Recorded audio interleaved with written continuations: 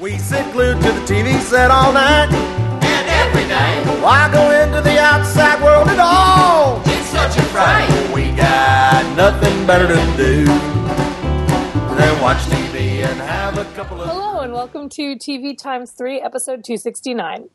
On this episode, we've got some renewal news, and we'll be discussing the series premiere of Younger, plus recent episodes of The Flash, Arrow, Outlander, and The Good Wife, plus a brief reality check and some TV recommendations.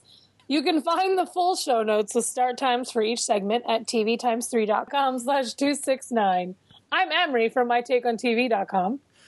I'm Jason the TV Holic from tvholic.com, and this week we have joining us Carissa Pavlica from tvfanatic.com. Welcome! Thank you! Yeah, I'm so used to only seeing you in, like, Comic-Con press rooms. And now that's probably where we'll see each other again. Exactly. So we did welcome. We did warn you a little bit. We were going to spring on you. Tell us what got you into TV. Was there a show? Was it you just watched TV growing up? Like, what was it that made you want to write about it, wanted, talk about it, that kind of thing? Well, I don't know if either of you remember way, way, way back, because I'm kind of old, but that TV show on HBO, before HBO was really into series. The character's name is Martin Tupper, and his mother used to plop him in front of a TV set, and that's like what the credits were. And it was a comedy, and it was called Right On or something like that. I can't remember the name of the Dream series. On. But okay, yeah. Dream On. Yes. And Brian Ben, right? Brian Ben. Yeah. And that always reminded me of me, that you kind of get plopped in front of the TV set, and we grew up in front of the TV set. Yeah. And whenever I was little, I had a big giant black and white TV in my room, and I wasn't allowed to watch TV past a certain time, but all the good shows were on later. And every time my mom came back near the staircase, I used to turn the TV off, and it would go and make that weird sound. And the picture would get smaller and smaller in the middle of the TV, and I would have my face right up against the TV, and I could still see it. And so I was certain that I was watching still the show. So that's kind of how obsessed I was with TV, even back then, that I was watching a massive black and white TV set with my eyeball literally pasted on the screen, so I wouldn't have to be left behind while the other kids were talking about shows the next day at school. Well, back then you actually had to be really close to the TV to be able to shut it off really quick. That's true, and I you couldn't do it from across the room. Sitting in front of it with my legs like under it. Then whenever it came time to get involved in this kind of stuff, I used to just troll, back before you were actually called a troll, websites about TV shows, and comment on them. And one site that I was on a lot, they said, do you want to do a guest post? I thought, yeah. So I did one guest post, it led to another guest post, and suddenly I was covering Fringe. And it was like, oh my God, you're letting me cover Fringe? Oh, and that was like the end of that. And now I do it pretty much full time. Excellent. Well, welcome. Thank you for joining us. Thank you.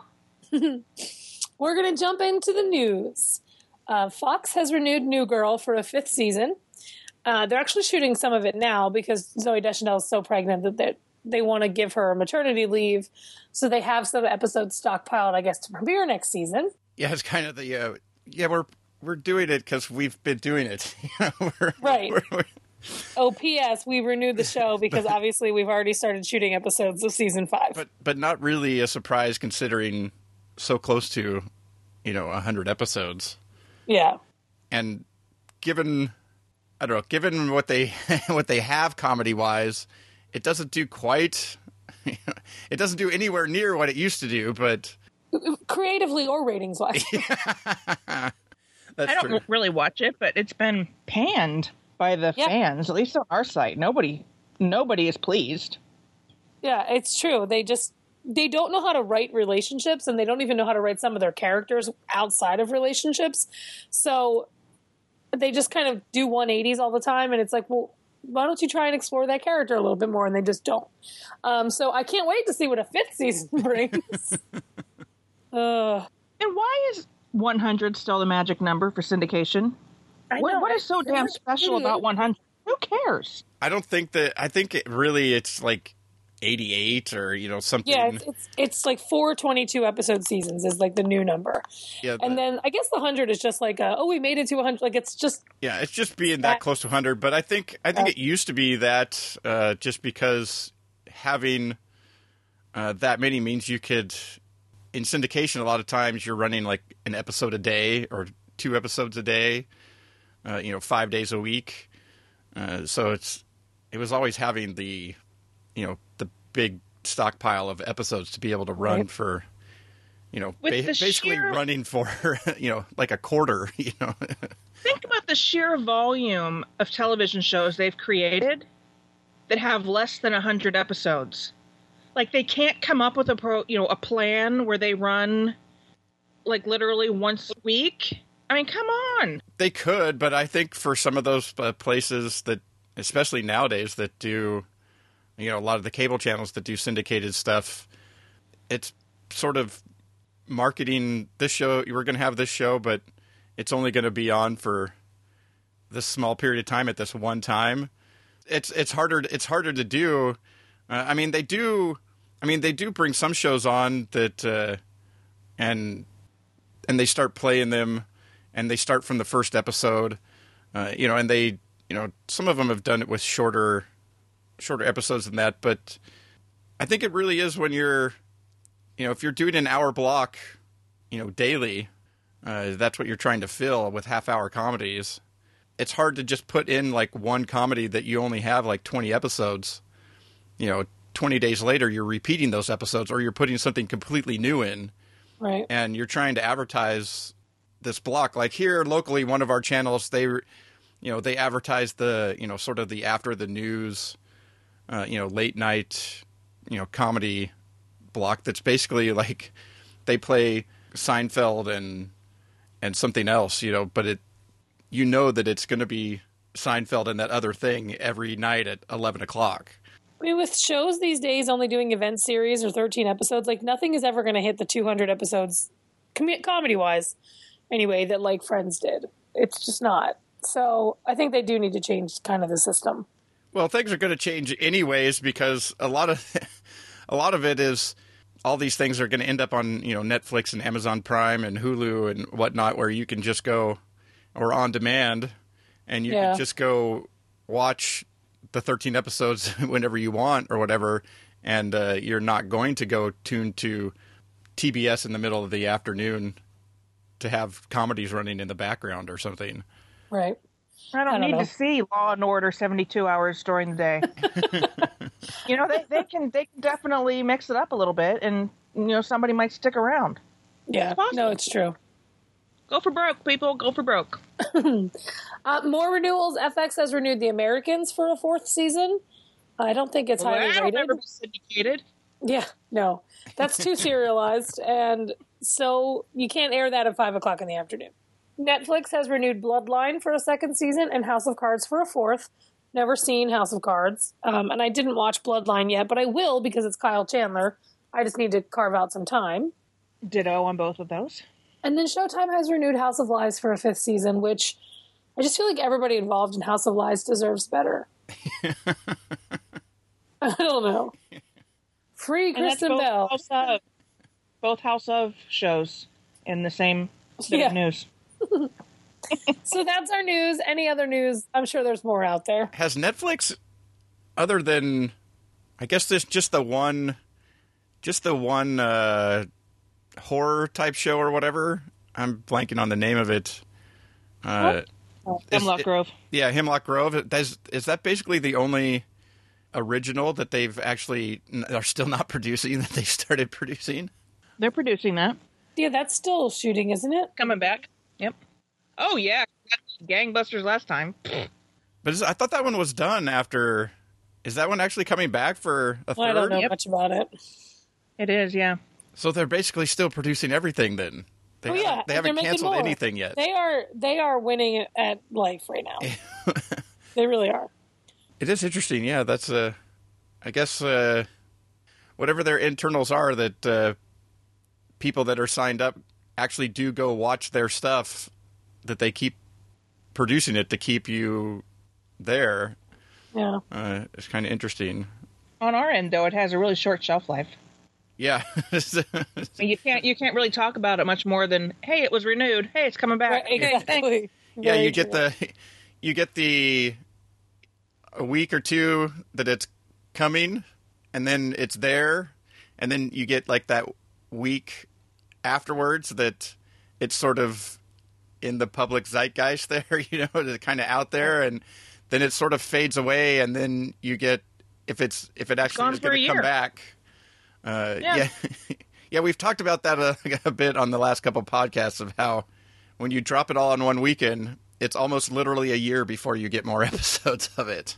Very true. Because especially when it's something, a lot of people end up binging it over that weekend or in that first week, and then they're done.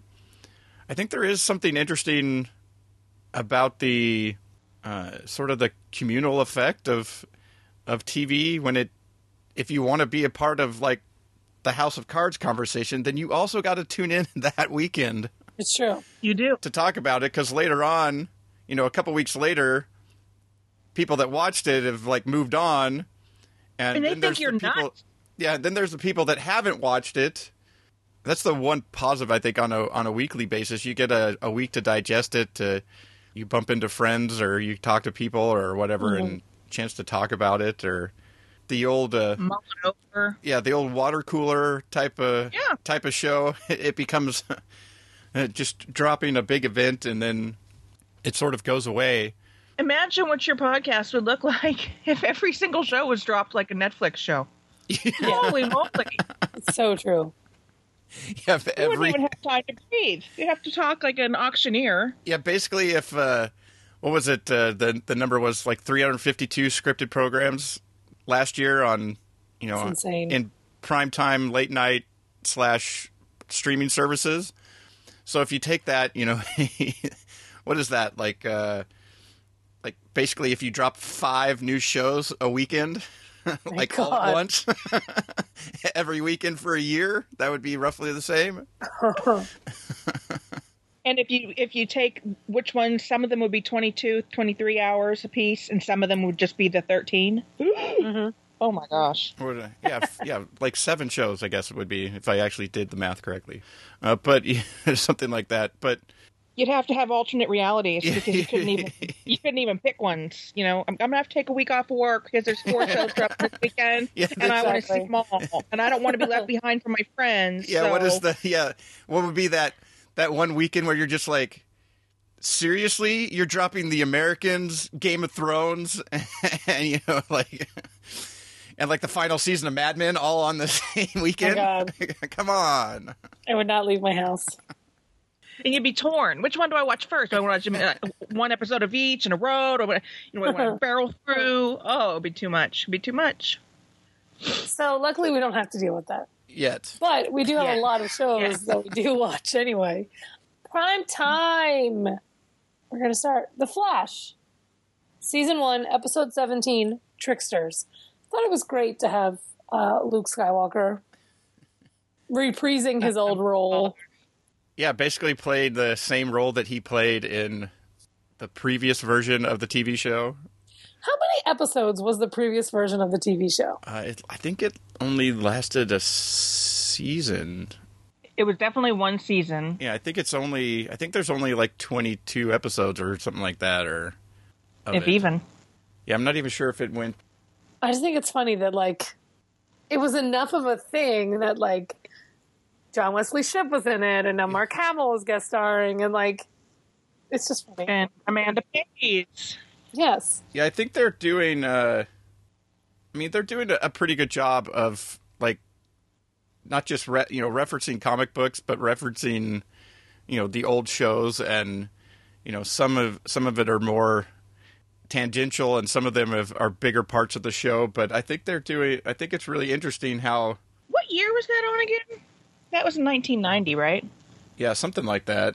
I did a thing with ratings last week for 1995, and so I found a site that has all the ratings for all the years.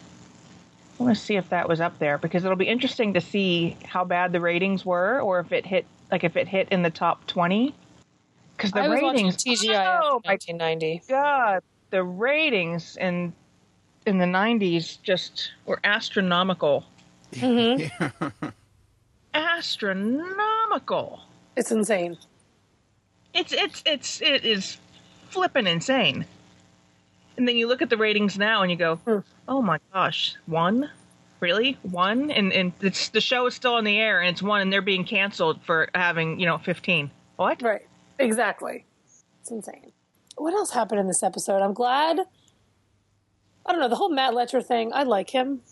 I'm not quite sure I can wrap my head around what exactly is happening with the reverse flash and how there's a fake flash, but there's a real flash, reverse flash. I was very confused about that as well. There's one guy from the future. Okay. And he came back. Basically, what it looks like to be in the story is what we saw in the very first episode was the result of him coming back and was going after, I think, a young Barry Allen. Because he knew that an old Barry Allen would... Well, because he's been battling the Flash in the, as he's come back from the future.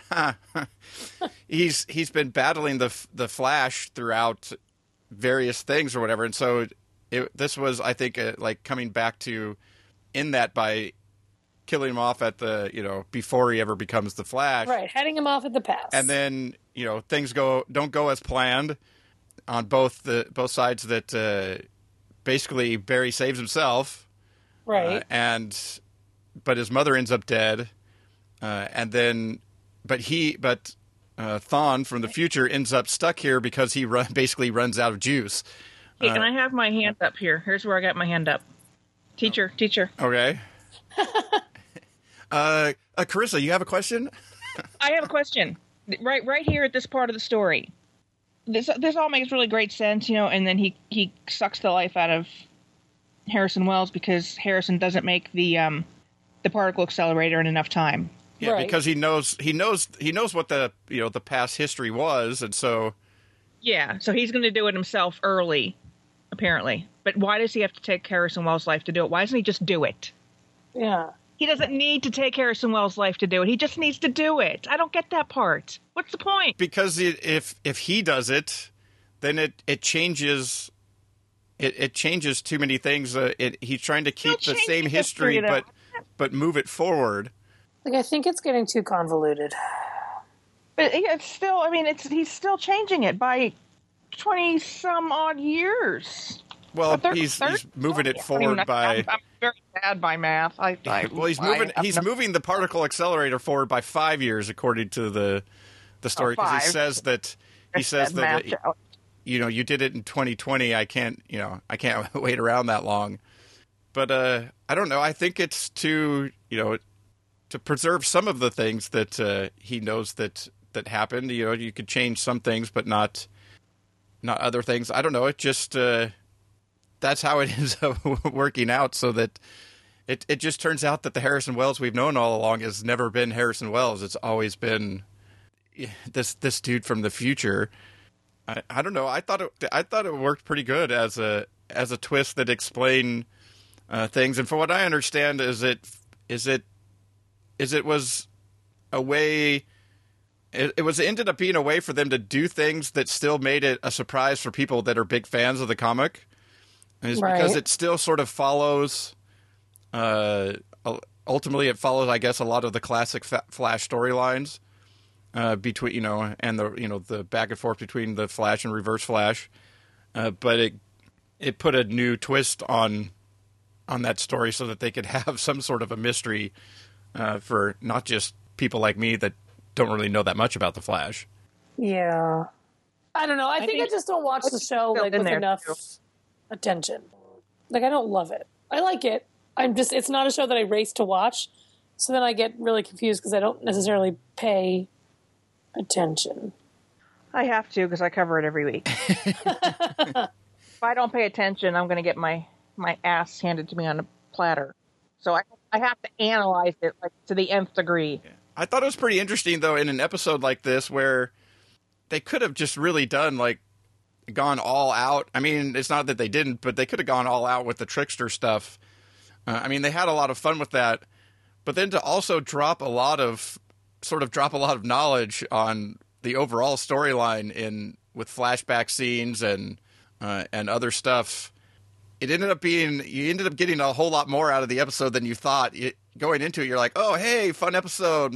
You know, Mark Hamill reprising his role from the previous series. And, and then giving you, the fun stuff like him telling the other trickster that he was his father and Right.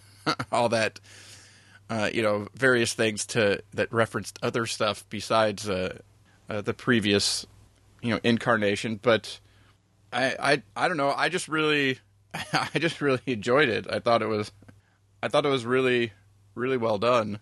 I liked it a lot better than its sister show. Well, Yeah. Ugh. Well, that's the thing is the Flash has been on this creating this new show and giving it its sort of own story. He did one sort of crossover early on, but for the most part, it's been, the Flash learning about his abilities and learning about various things that are going on around his situation. And there's been, looks to be like a goal.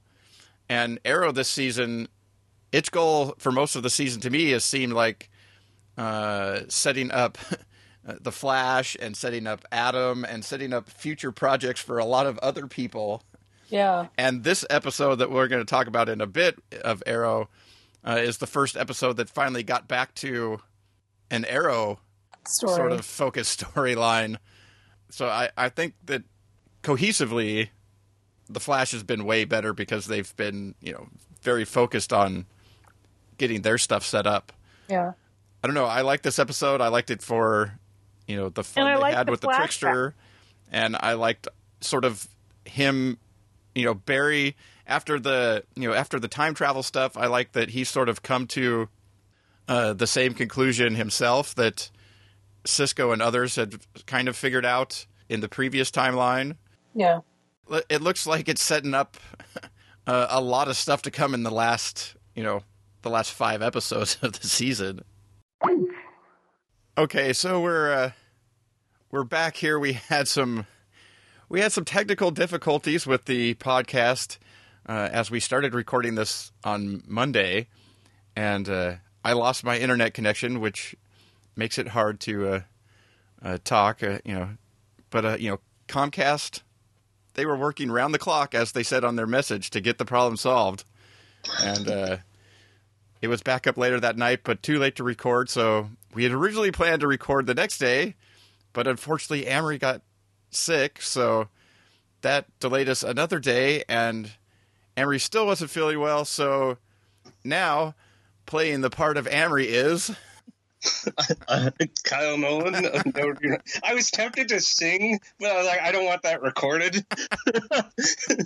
So I'll just be myself. Yeah, it's Kyle. Yeah, I felt like, like if this was a daytime soap, it would come up on the bottom of the screen and say, the part of Carrie Brady is now being played by Kyle Nolan. But we're back now, and it's now Wednesday as we pick things back up, which, I don't know, it all seems to sort of fit with talking about the Flash and all the time travel and stuff. If only we could now go back and somehow just pick right back up. But basically from what we were talking about and stuff, ultimately the point I kind of wanted to get to was, do you think that the reason that he needs, or that Thawne/Wells needs to get Barry up to speed is basically his end game is to get, once he's fast enough that he can time travel, that he can use the similar device that he used on Wells to take that power from him and be able to completely recharge himself so that he can then go back and get back to where he wants to be. I hadn't thought about it, but that sounds logical to me. I hadn't thought about that either. I thought he just took his skin. Yeah, I'm not sure exactly what how the device works. Because Carissa, you were talking about, you weren't sure why this guy's from the future. He's got the ultimate sort of Apple Watch there with Gideon on the Gideon computer on his, carrying it around, and that why couldn't he just build the thing himself or whatever? And and I've been schooled. I was told by my people that how dare I not realize that Eobard Thawne is himself an incredible scientist, and he could have done it anytime he wanted. So he doesn't even need Harrison Wells' mind because he could have done it regardless. And I'm like, well, then therein proves my point even more. Like, why? Again, why did he suck the skin off of him? I don't get it. Maybe he just needed his body so he could get access to the facilities he needed in order to build all this stuff. Because it's not like he has any money right now. Yeah, I think it may have just been he needed to blend in. Well, the original Wells wasn't, the Wells, obviously in that original timeline it was going to take him another, it's going to take him until 2020 to get to the point where he was, but he still had, some connections and, some was known and to some respect. And so maybe that's what he needed was a familiar face to be able to, that people knew, not just all of a sudden he's this dude out of nowhere that's trying to do something that nobody's ever heard of before. And so he basically was stealing the backstory. But didn't he erase his backstory from an earlier episode whenever Joe West went and looked for Harrison Wells? Didn't he say the guy didn't exist prior to the time your mother died, Barry? I think it was trying to... I'm not sure exactly what... I think there's some question still in exactly why he needed to... we're all really why he confused. needed to do it. Because sometimes you go back and you think about that episode where... Because the story is still the same. Like, he tells the story of his... of his wife dying and in a car crash and stuff. And that's, why he... moved to another place or something, or so I don't know. It just. But he also seemed to go there with a purpose. Like, he knew he was going for Harrison Wells because, like, he even said to him, like, "Oh, your wife's been dead for 100 years," because he knew, like, it's like he did his research before he headed over there because he already knew the wife was dead. Like, he knew he was going to go kill her. See, those are just some of the little holes. Those are the things that make you go, and scratch your head and go something. It makes sense and the story seems good, but then you kind of there's those little open wounds. Well, a lot of times with the time travel stuff, if they decided to change something like along the way in the story, and then it doesn't quite jive with something they said before, or they still haven't fully explained enough to you so that you can fully. Get what's going on. But yeah, there's always, some problems in these things. And sometimes it's because you're like remembering one thing, but not something else that happened in a past episode that would sort of explain it. Sometimes I'm one of those people where, like, I enjoy the episodes and they're fun and stuff like that, and then you come across something like big like this, and you're like, well, that doesn't make sense. And then somebody goes, oh, but in episode such and such, he said X, Y, Z, and you're like, oh yeah, I guess I remember that. And it's how close attention am I supposed to pay? Yeah. Like, every line I have to inscribe in Braille, like in Gideon's room. I mean, geez. Now, did you either of you get the sense that they were trying to almost groom Barry's father as, like, to take over the Harrison Wells role once they finally reveal him as a villain and he's out of there? Like, it seemed like, they brought it like, I could do a lot with this laboratory. Like, almost like they're grooming him to be, like, their new adult leader. I didn't see that at all. But if they're going to make him go away, at least a good replacement better be in order. Yes, well, there's still some questions out there as, like, did when he used that device, was he just taking over, like, the looks? Or did he get, like, a full download of who, like, Harrison Wells was as well? The Firestorm issue. Like, is he sort of both? And, because the question is like, once he's fully revealed as, the Reverse Flash, and then you can't, he's it seems unlikely that he could be, considered Hang out with them. continue to be the person that hangs out with them on a weekly basis. Right. And so, yeah, would they need a new, like, sort of person heading things up there, or is there going to be some sort of way that, that there's some separation? They come up with some sort of device that can that can like however you pronounce his name, that can down and say, "Will you wear this contraption we made for Firestorm? Because what we'd like to do, since you're a big criminal, is we'd like to go ahead and separate you from the good guy, or even and then we're going to try to take you apart and set you into prison. Here we have these cute little pods. I'm sure you've seen them." Yeah. But he's going to stand still for that, or some sort of suppression or something like that, where it's some sort of suppression mechanism that brings Wells to the forefront, or I don't know. Who knows what you can come up with all kinds. It's science fiction. You can come up with all kinds of ways to do it. But it does seem interesting when you have, somebody who's like a major player on the show. How does it ultimately end up working when he's the bad guy? Does he become sort of like a recurring character? Is he no longer like a main cast member? What does the future hold there? Suppression? Would you ever trust him? I mean, look how good he's done pretending to be Harrison Wells. I wouldn't hang out with him if he was being suppressed. Yeah. He's like a master of disguise. Yeah. What if the device fell off? He could run really fast through a wall and knock it off. Yeah, that's good one. But yeah, I don't know what what the ultimate end game is there. Just it is kind of weird that, because it would change the dynamic really of the show if he's Kyle is bringing up some really, really interesting points. I have to say, I'm very happy that you're here, and I'm very sorry that Amrie's sick, but my goodness. I never thought about these, like, two little angles.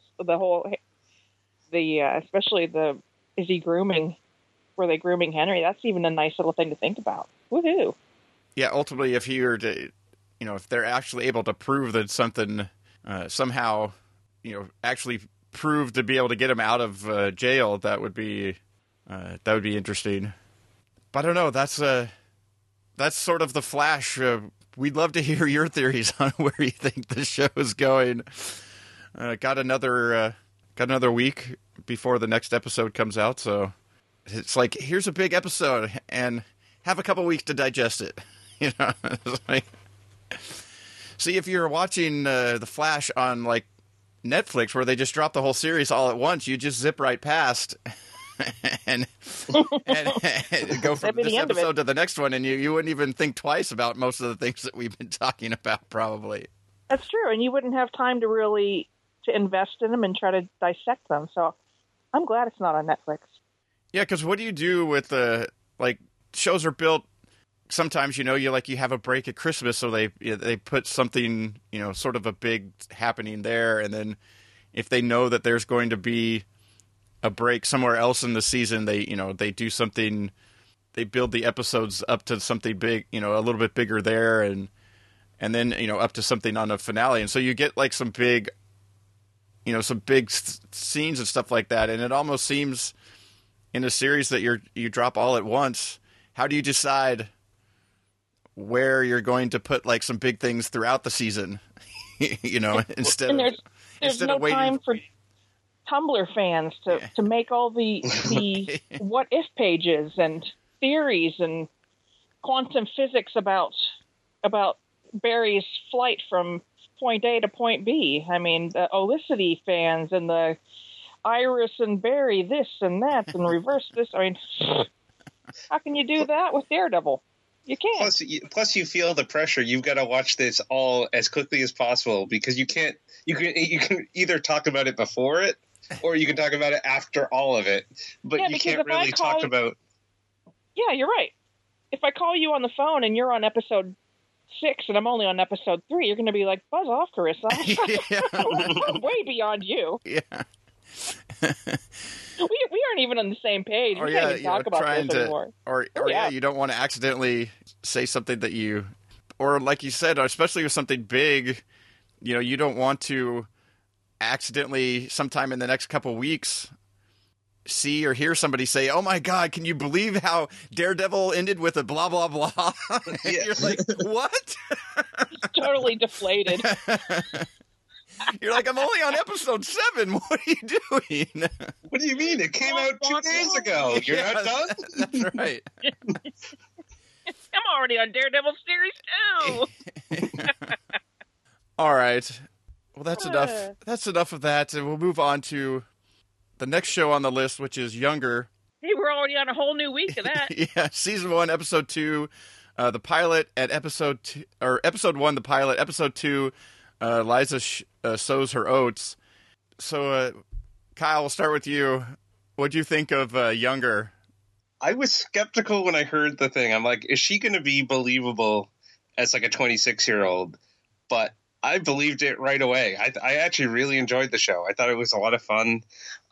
She plays the Younger role very well. I mean, some of the stuff, it's like, has she really never heard of Twitter or know how to sign up for a Twitter account? Like, some of that I question just how out of it she is. And I know that I had mentioned... well, that's one of those when you've signed a deal that you got to get Bing on the screen at least once an episode.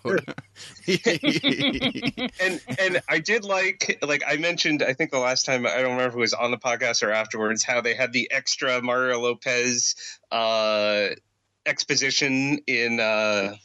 whatever that Powers show. Yeah. They had the gossiping real estate agent give you her backstory about how her husband cheated and left her. So it's another creative way of giving you the backstory, like, that's not your normal, just straight out exposition. So I mean, I thought that was good.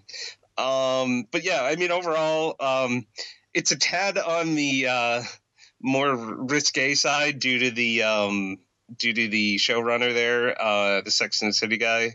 But I think other than that, I think it could be a good family show.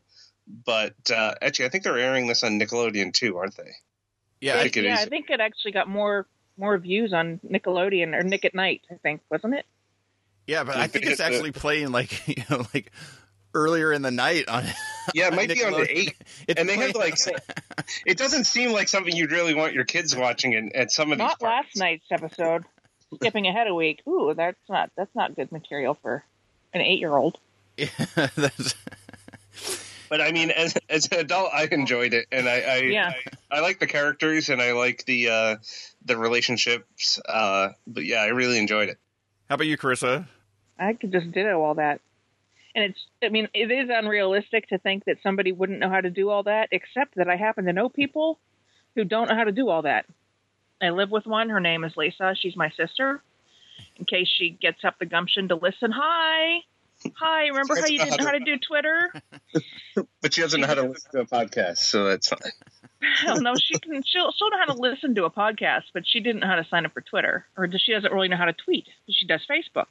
So, there's those people who know how to do one social network medium, but don't know how to do the other and all that kind of stuff. And, what's a hashtag? What's the point of a hashtag? Why would you do a hashtag? I get some of that stuff, like maybe not knowing how to use it or stuff, but it almost seemed like they had to make her, she has a teenage daughter, but she could barely use a cell phone, type of person, It just seemed like some of it was a little bit too much just so they could make the joke. True. And because she was using Skype, so we know that she's not completely illiterate. But yeah, then later on she's Skyping with her kid in India. So it's not like she's a complete Luddite or something. She knows some of the things and is able to use the computer and whatnot, but knows how to at least search for something. But I'm wondering how long the story's going to last. It's not going to last long. She's not going to be younger forever, because it's pretty obvious that the whole point of the series is going to be that age is just a number and that she's just as cool being 40 as her friends are being 26 and yada, yada, yada. I mean, that's coming, 2 episodes in. You already knew that was going to come eventually. Yeah. Well, like even in the second episode, she has like the blind date with the older guy, and then she also goes back to the younger guy. So I'm wondering, moving forward, how much they're going to do that of her playing dual lives. Like, oh, I'm going to be with my 40-ish friends now. Now I'm going to be with the 20-year-olds, and keep flip flopping. Well, that is the thing. Is like, how long can you do that before that feels too old of sort of a shtick where you happen to bump into an old friend at the right after. The guy went off to get something, and you're able to get rid of them just in time before he gets back. If they, actually start a relationship, kind of, it's like, how long can you go where you're lying about one, like there's one big elephant in the room that you're leaving out, that when you're trying to convince somebody that you're younger than you are, you're leaving out lots of details, like that you were.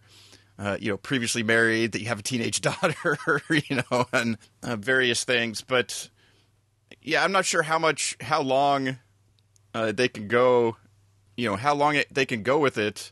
But then if they change it up, where some people know or whatnot, like how much does it change? Do they leave it where there's still some people that don't know and some people that do? Because sometimes it's hard with these types of shows. There's this one thing that's sort of this one conceit of the show, and you want to do like a long-running show, but the thing that you're building the show off of is not sort of like a Cougar Town where Jane the Virgin. Yeah, you build that lasted all of you can't really go off that premise forever. Yeah, so you have this beginning premise that seems like a good idea, but you can't. But it also, I guess, it depends on the time frame of the show. Like, is 13 episodes going to be, like a couple weeks, or is 13 episodes going to be a few months? Because then the longer it goes, in actual time, it starts to be a little less credible, right? And things like that. But I thought it was fun, and then. She's just great. It's like the main thing you get watching the show is you go, man, I wish Bunheads was still on. No, you know what? That makes me glad that Bunheads is canceled, because I actually like this more than Bunheads right now.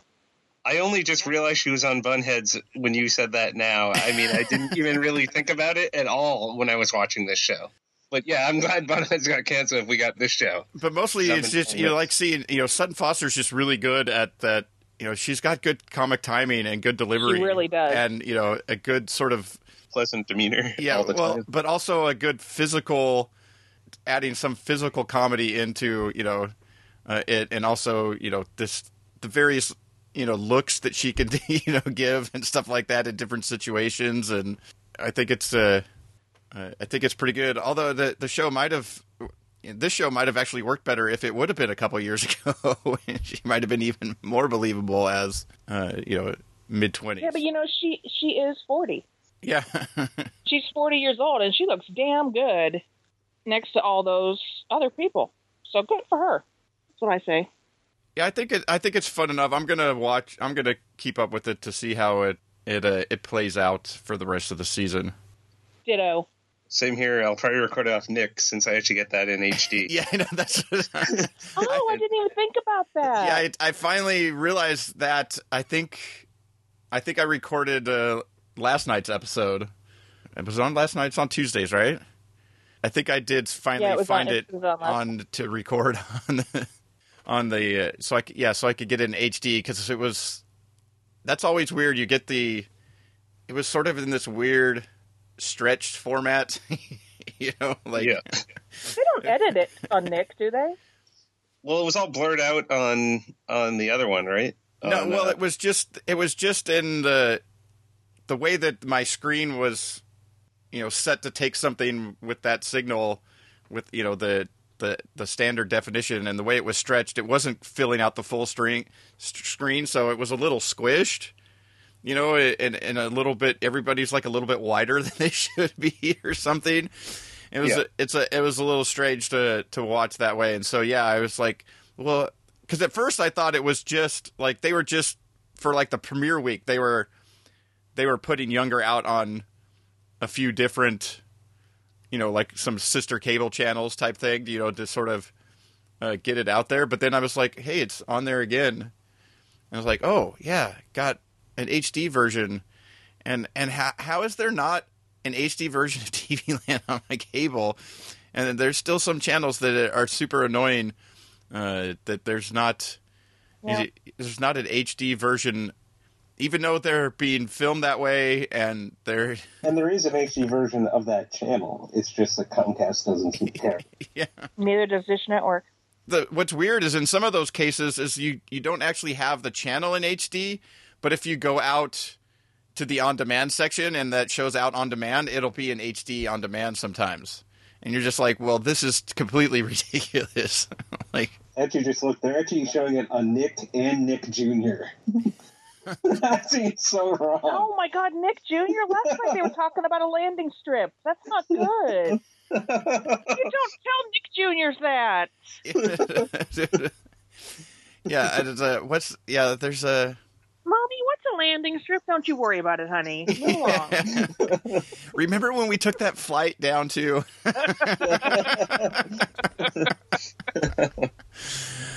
All right. And on that note, we'll fly on over to Arrow as the next show on the list. Season 3, Episode 18, Public Enemy.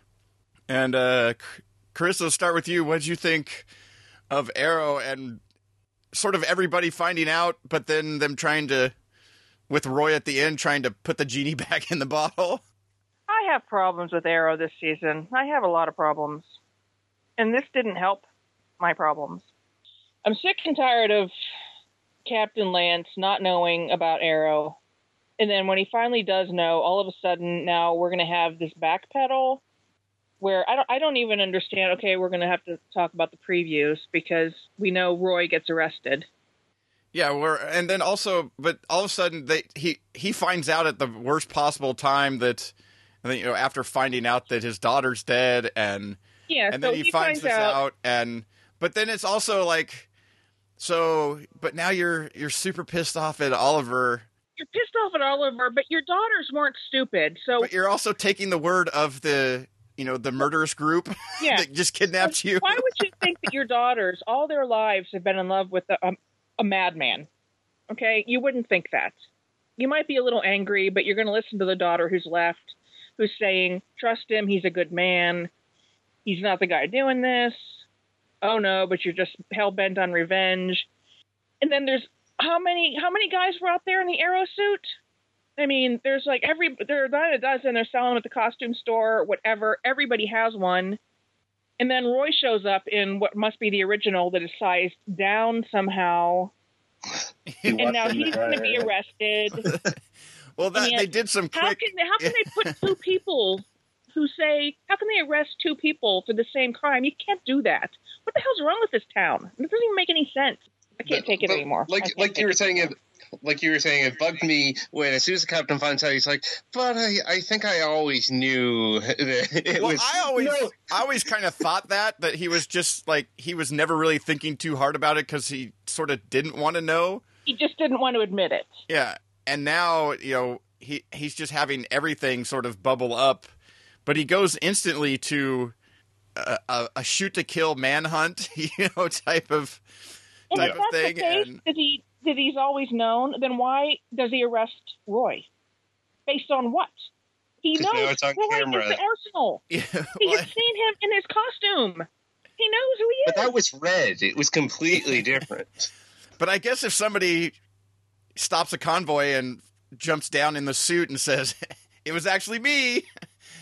Actually, that's not the truth. If anybody, I can walk up and say I murdered somebody. You have to have evidence in order to arrest somebody. You don't just arrest every nut job who says I did it. Well, you might take them off the street, and then he has enough. I don't know. He's able to say enough to make everybody believe that he is, or he doesn't know. And the week before that, Oliver left the guy in the street buzzing with Adam juice. And this week, he's putting his life on the line for Oliver. That bugs me too about Roy. Why is he putting his life on the line for a guy who had just left him for dead in the alley? Sorry, I know you're over there buzzing away. Who cares? We're moving on. That bugs me too. Everything about Arrow just bugs the living crap out of me. And I've had it with Felicity. I don't care about Felicity. I don't want those two to get together at all. You're preaching to the choir to me. I really I'm only Nissa. watching because of the Flash. I have Nissa. zero interest in this show. Nissa, I like her a lot. I'm glad she's there. I'm happy to have her. I got that. Well, I think that's also helpful to actually help sort of speed up the Black Canary's training. That helps out too. If there's going to be a time reset thing with the Flash, and they're all going to go back in time and reset this season because they think they screwed it up that bad, I'm going to be really, really angry if we went through all this and we're back at stage 1 because that is not going to work for me. It's basically through all this for nothing. It's basically Dallas with Bobby in the shower. Yeah, no. The last season was all a dream. Or a nightmare. I would be fine with that as long as we don't have to watch flashbacks of the dream. I really wish that those flashbacks, they would catch up to the real time because... Oh my God! Are they like awful or what? No, they're so bad, and it like breaks. Like the show is like some big action thing, and all of a sudden we have to go back and watch him with some sister of someone else. Like I don't want to see this. Like we just want to continue with the main story. I don't need the breaks. You know what was really great about this week's was that the whole thing. Like I was like, oh my God, I figured it out finally. This one has a point. She's saying.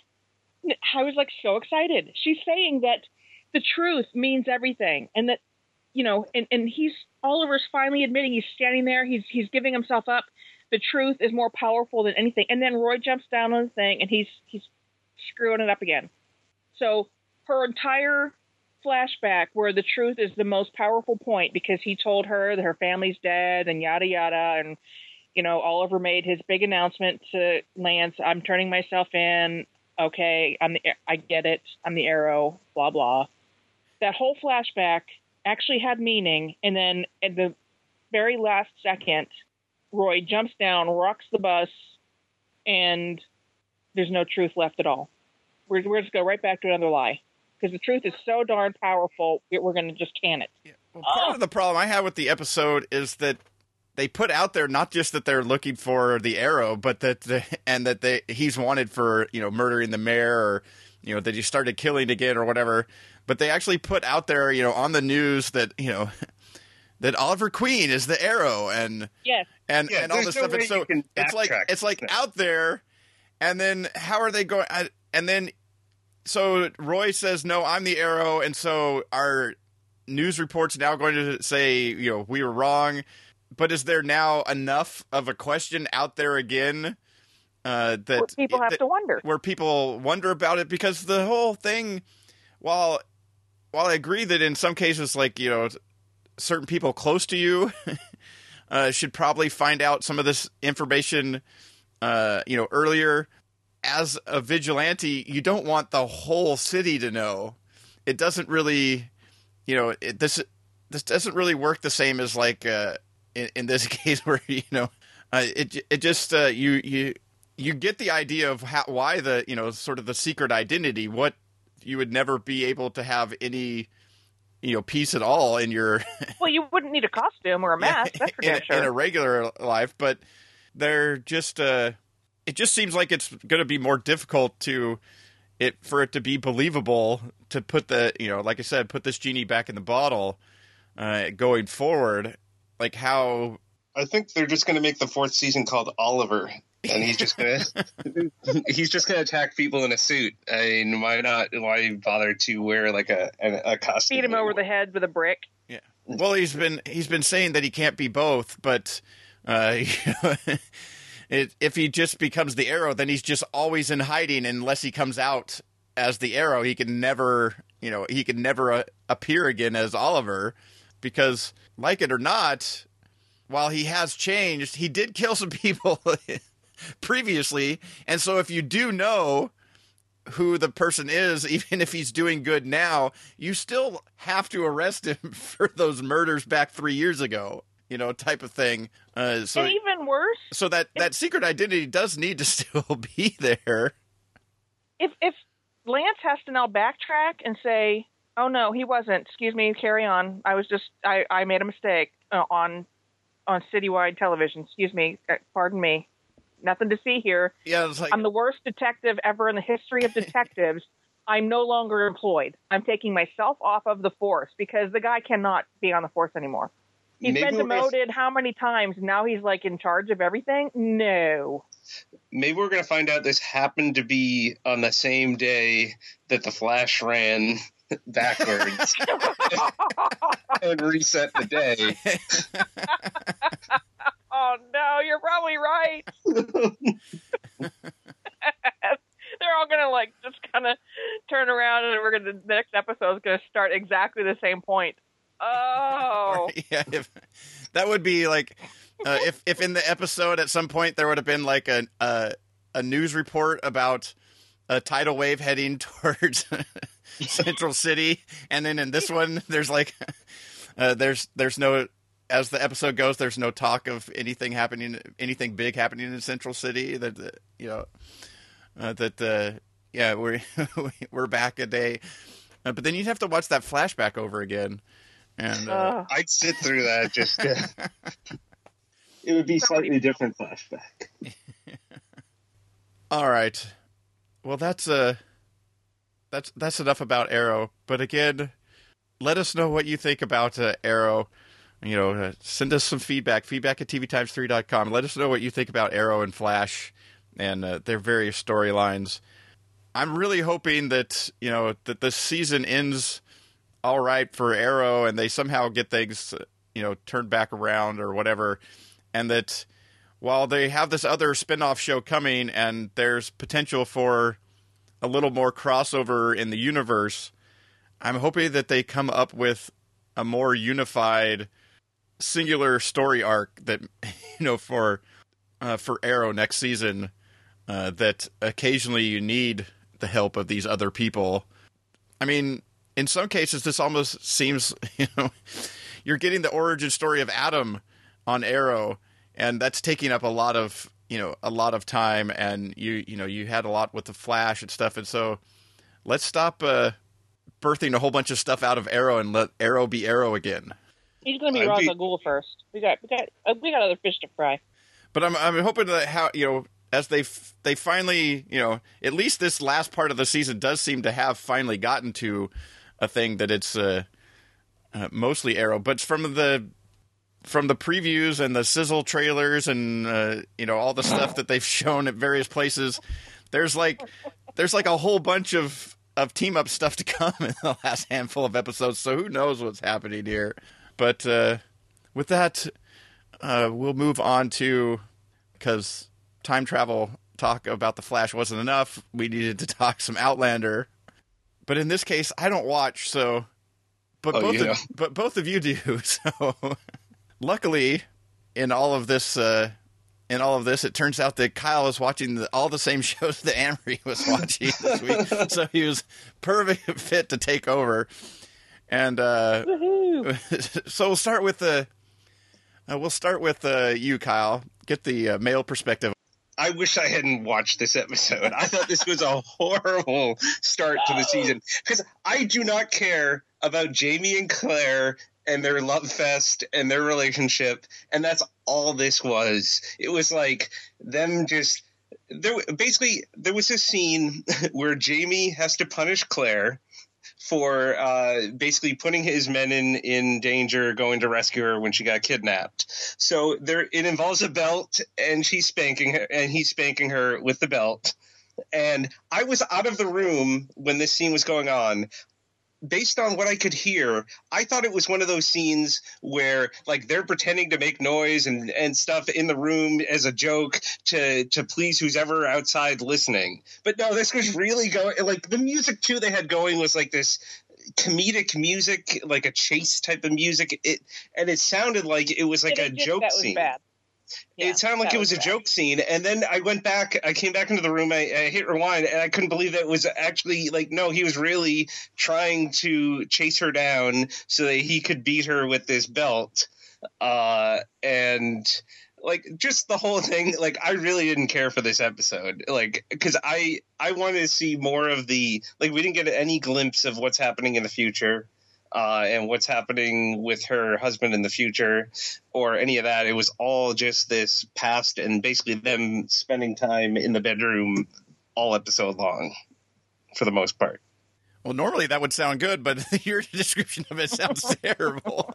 Oh, well, no, there was steamy sex scenes, but I just don't care about them. Like, I don't care about this relationship. I'm not their target audience, I guess. I do also like that you hate the flashbacks in Arrow, but you miss the flashback/forwards in this episode. But they're not really flashbacks. It's She's what's living happening. in a flashback. Yeah, she's living in a flashback. Good point. Well, yes. she's living in the past, but you're seeing what would have been, from where she came from. So Yeah.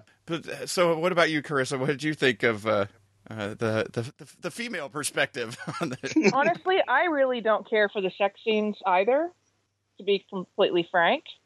Although I'm not Frank, or Jamie, or Claire. But I did like the episode because I thought that it needed to be...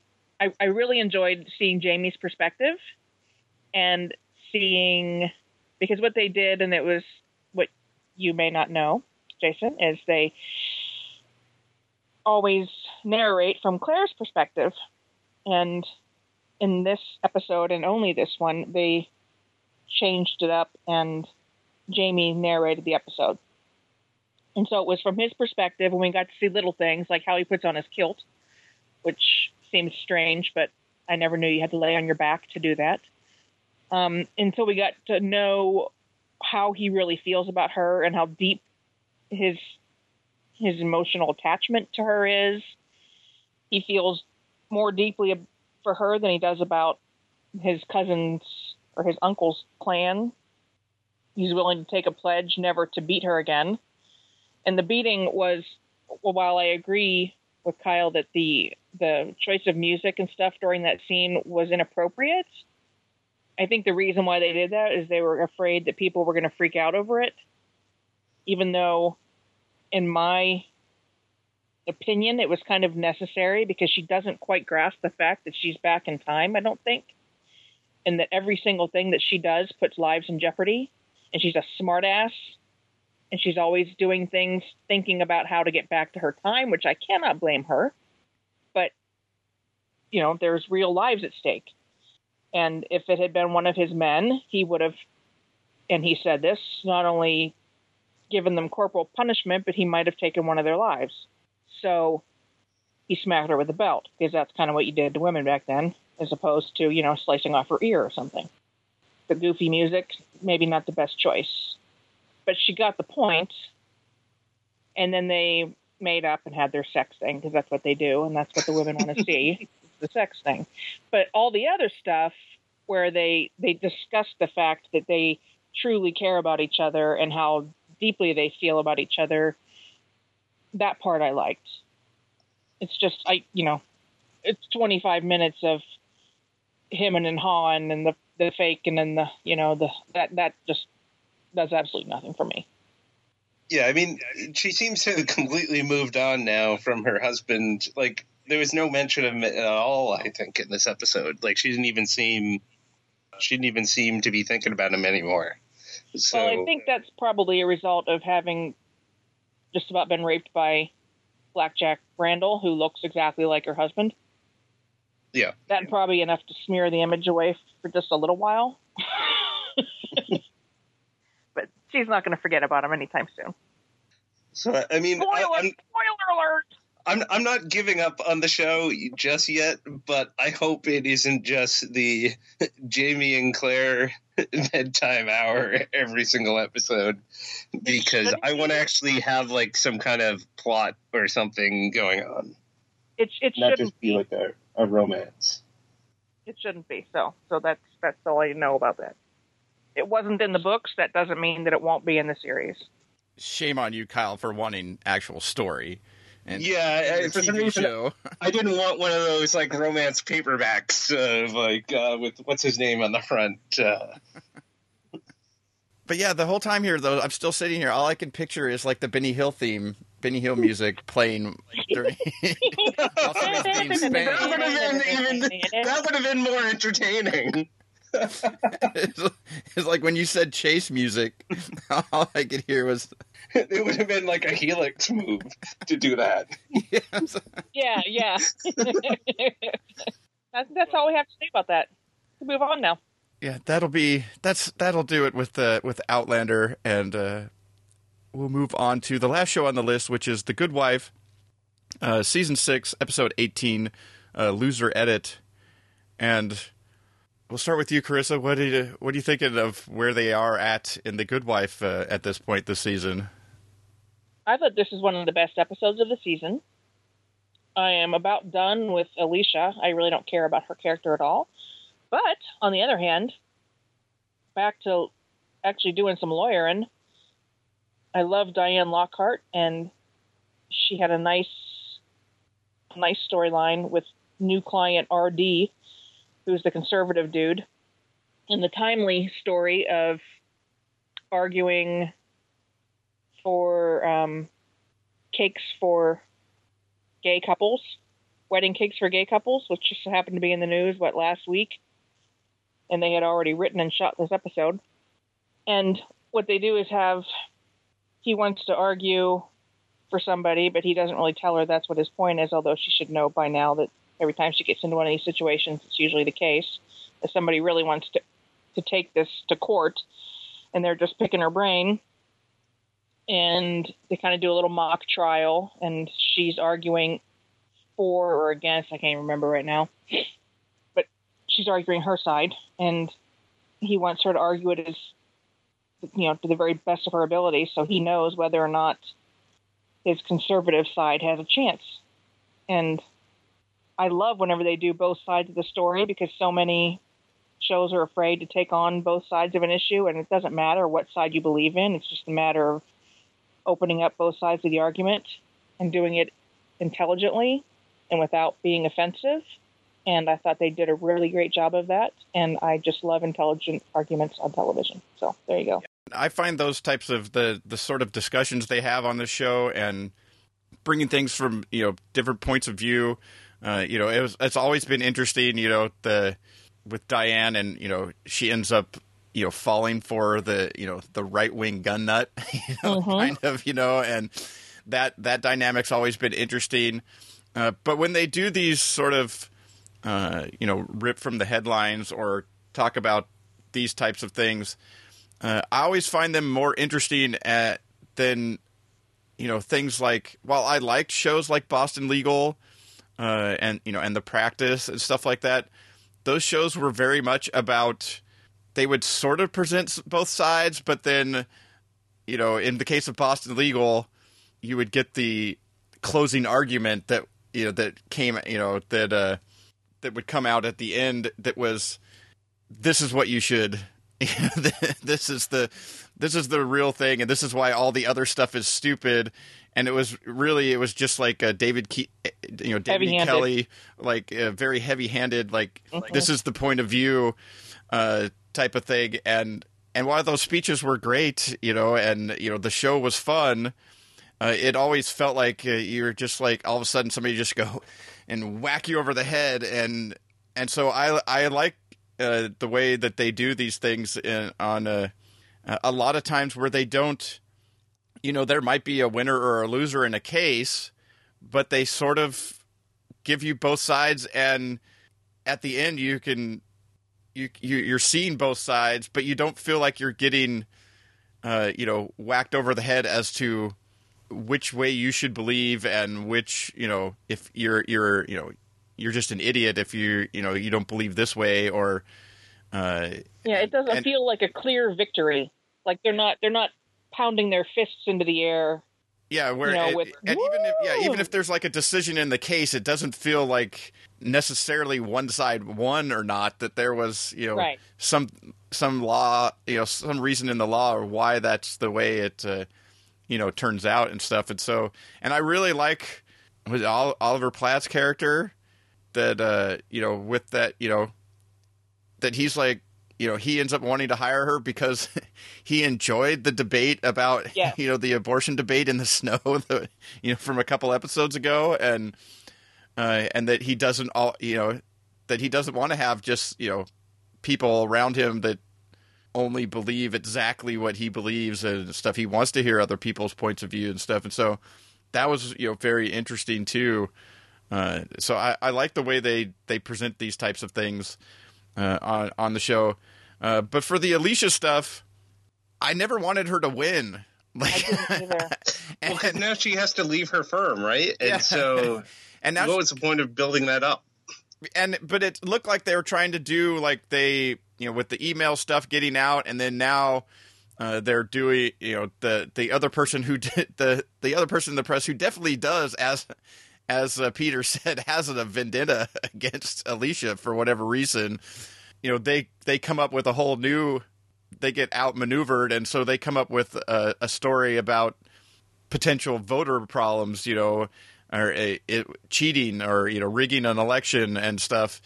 And I'm still wondering if there's ultimately they're working a way where she won, but they end up making her lose. It. Yeah. And I would actually be better. I'd actually rather have that probably than a season, than like next season her being, opposing counsel all the time, or not even. You know what? Or not even all the time, because when you're heading up the office, you take some cases, but really you're delegating to other people and you're managing an office. So I mean, they've done a lot of things in the show that I wish they would have just taken longer to do. I wish we would have got more time with her and Carrie trying to start their own firm. I thought that was a more interesting storyline that they went away from too quickly, and all of a sudden they were back to being, in a roundabout way. They'd gotten rid of some people and ended up back in their same offices, and while there were different names on the door, they were still now like one of the most powerful law firms in, but now she's going to be leaving, and I don't know, just a lot of those machinations have left me feeling flat for some of the show, even though I enjoy the way they put these episodes together. I enjoy the way the episodes flow and the way they take on different things and the way they do, every episode isn't exactly the same. Sometimes they, like the episode where I really enjoyed the episode a few back where, they had Alicia, sort of having dream sequences and going back and forth between two different things and not being able to talk and all these, just a different spin on, how an episode normally goes. And, so they change things up here and there, but so I still enjoy it, even though they're doing things that I'm just like, but I don't want to see this, How about you, Kyle? I enjoyed this episode. What always amazes me is their ability to not rip from the headlines, but sort of do like the early edition move and rip before the headline was even posted, like somehow get their story in. Like they did that with the Ferguson thing, although it aired like later. And then this, like, it was literally just in the news, but they filmed this probably like several months ago. And it just happened to line up with this same exact story being in the news. So I'm always impressed with the way they do that. And like you said, I find these kind of stories more interesting because you can definitely like relate to it and understand it because it's in the news. And you were mentioning all those other David D. Kelly shows. The thing I thought of listening to these speeches and stuff was Picket Fences, which was also a David D. Kelly show. Because I remember that you'd always like hear these like impassioned like big debates and things on that. And it was the same type of thing. Like there was one side that you ultimately got, but yeah, which is perfectly fine. It's David E. Kelly's show. If this is the way he wants to get his opinion out there, then it's perfectly fine. And he did it in a very entertaining way. But a lot of times you just felt like whack. Yeah. But yeah, and in this episode also, I think we're finally seeing what's ultimately going to be the way they get rid of Kalinda off the show. Because either she's going to have to go to jail for what she did, or with the tampering of the metadata, or she's going to go on the run again. Yeah, or on the run, or that other guy's just going to make her disappear. The guy that she's working for now, I forget what his name is, the client there, who's trying to be like stop his the drug dealer that's trying to go straight. Yes.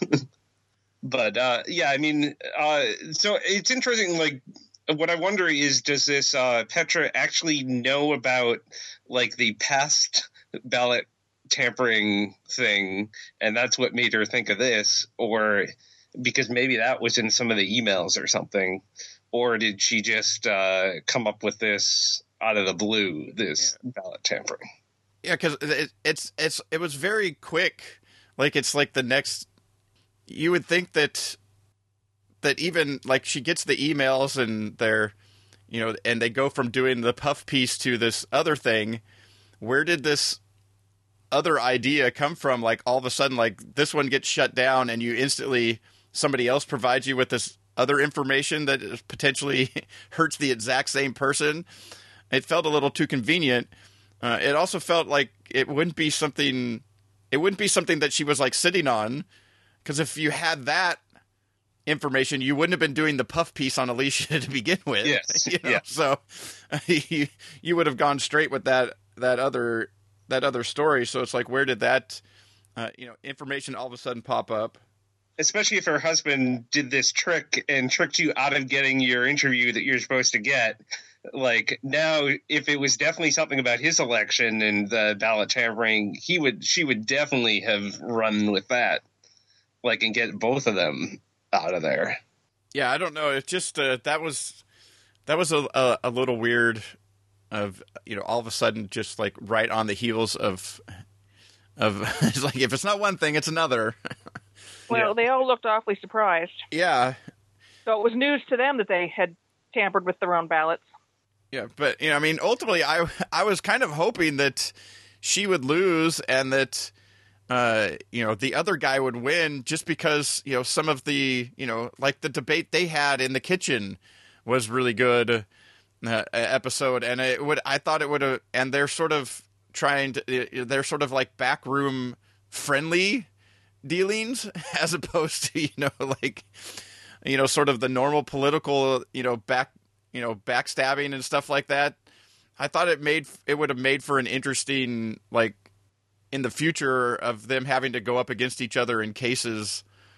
And I'd like to see him on the show. He was good, so I maybe that's where they're ultimately going. Even if there wasn't actual cheating, if there's just it looks like it, and so she ends up out of office, or somebody actually did do something even though they didn't know about it, and it ends up out of office. Ultimately, I don't want to see next season, although I guess technically it's on the bubble as it always is, but as one of the few like broadcast network TV shows that gets any like critical love, I can't imagine that CBS cancels it, even if it's not doing quite the ratings that they would want it to do. But I don't really want to see a next season where Alicia's separated from some of them, because that was part of the thing I didn't like early on, was when they separated Carrie out. It made for more awkward type of stories. It ultimately was interesting when they finally got them back together, but I don't know. I'd rather see Alicia sort of like fighting for the person instead of trying to put everybody away, but in a more ethical way or something, or whatever her platform was. Yeah. I don't think it's going to happen, though. I think that Finn's going to be her second in command, and that they're going to be up against the other firm all the time. That's what I'm guessing. Yeah, I mean, ultimately, if that's where it goes, I mean, I'll still watch, because they, like I said, they tell interesting stories in an interesting way, even if they put characters in places where I'd rather them not be. That's such an interesting phrase. Although it would be interesting. Actually, no, she wouldn't be able to. The guy who's constantly killing people and killed his wife. There, she couldn't possibly be the lawyer who goes up against him, since she had been his lawyer in the past. Well, she's not. Yeah, she's not the prosecutor, but she would be the ultimate prosecutor. Like, she would be like, "Yes, we're taking the case, and you're going to prosecute it." And he probably did it, because I know that he did all the other ones. Yes. But yeah, so that it'll be interesting to see where it goes. But with that'll do it for the primetime segment, and we'll move on to the TV recommendations. And I'll start. My recommendation is FX's The Comedians, which premieres, tomorrow night now, or the night of the first time you'll be able to listen to this podcast, on April 9th. And stars Billy Crystal and Josh Gad. If you like your comedy uncomfortable, like The Office, or even like the show that'll follow it, which is Louis, or like a Curb Your Enthusiasm, there's a lot of that style of humor in this show. But the basic premise is that FX was trying to put together a sketch comedy show, and that Billy Crystal wanted to do, and ultimately they ended up wanting to pair him up with Josh Gad. And what you're really watching is a documentary film of the show being put together. So it actually brings in a lot of things, like since it's sort of a sketch comedy type of show, but it brings in sort of a Curb Your Enthusiasm vibe. It brings in the documentary aspect of something like The Office, along with the sort of uncomfortable humor of it. But the thing that I found interesting in it is when they do actually show you these little bits of some of the sketches that they were going to do as part of the show, or they did as part of the show, they're actually funny. So it, even if some of the other parts of the show aren't as good, I don't know. I just really enjoyed it a lot more than I thought I was going to. I've really been looking forward to it. I didn't get any screeners for it, but I think it's worth checking out. And paired up with Louis, it'll make for pretty solid hour, uncomfortable comedy hour. How about you, Carissa? Did you come up with something over the 3 days that we've been podcasting? You hear crickets? Hey, can I recommend Younger? It was on last night. Yeah. It was really cute. No, you can recommend Younger if you really liked it and it's something that you think people ought to go back and you're only 3 episodes, half-hour episodes behind. One of those weeks that nothing is standing out to me. But I'm gonna, what people have not been watching that they really should be watching this season, and they're not, and I don't know why. Bates Motel. I'm watching. I'm enjoying it. I really like it. It's probably my favorite season so far. I like that they're focusing on the family, and it's not Norman in high school. Norman and all of his goofy high school friends. I just really don't care about his stupid high school friends. It's Norman being the creepy Norman we want to see. Yeah. I mean, Norman is getting creepier and more frightening every episode, and I really like the addition of Kenny Johnson as Caleb and getting to know Dylan more, and not just Dylan I'm going to try to be a giant drug runner. So I think people should be going back in time and getting into their little flash pod and watching on demand the first handful of episodes of Bates Motel season 3. All right. And how about you, Kyle? Did you were you able to come up with a recommendation while you were waiting on the bench to see if you were going to get called in? I thought of it on my ride home from work today. So you recommended The Comedians. So I decided to pick something sort of related, and it's a pair of comedies that both came to DVD this week from Amazon's Manufacture on Demand program. They're 2 one-season wonders. There's 1600 Penn, which stars Josh Gad as the delinquent son of the president off in the White House, who's like an embarrassment to his dad. I really enjoyed that show. I'm glad they're finally bringing it to DVD. There's a couple of really good 1600 pen jokes in the comedians. And then the other one is The Crazy Ones, which only lasted a season. That's also came to DVD this week from the Amazon Manufacturer On Demand program. And so that was with Robin Williams, who played this ad executive. His daughter was... I want to say Buffy. It's Sarah Michelle Gellar.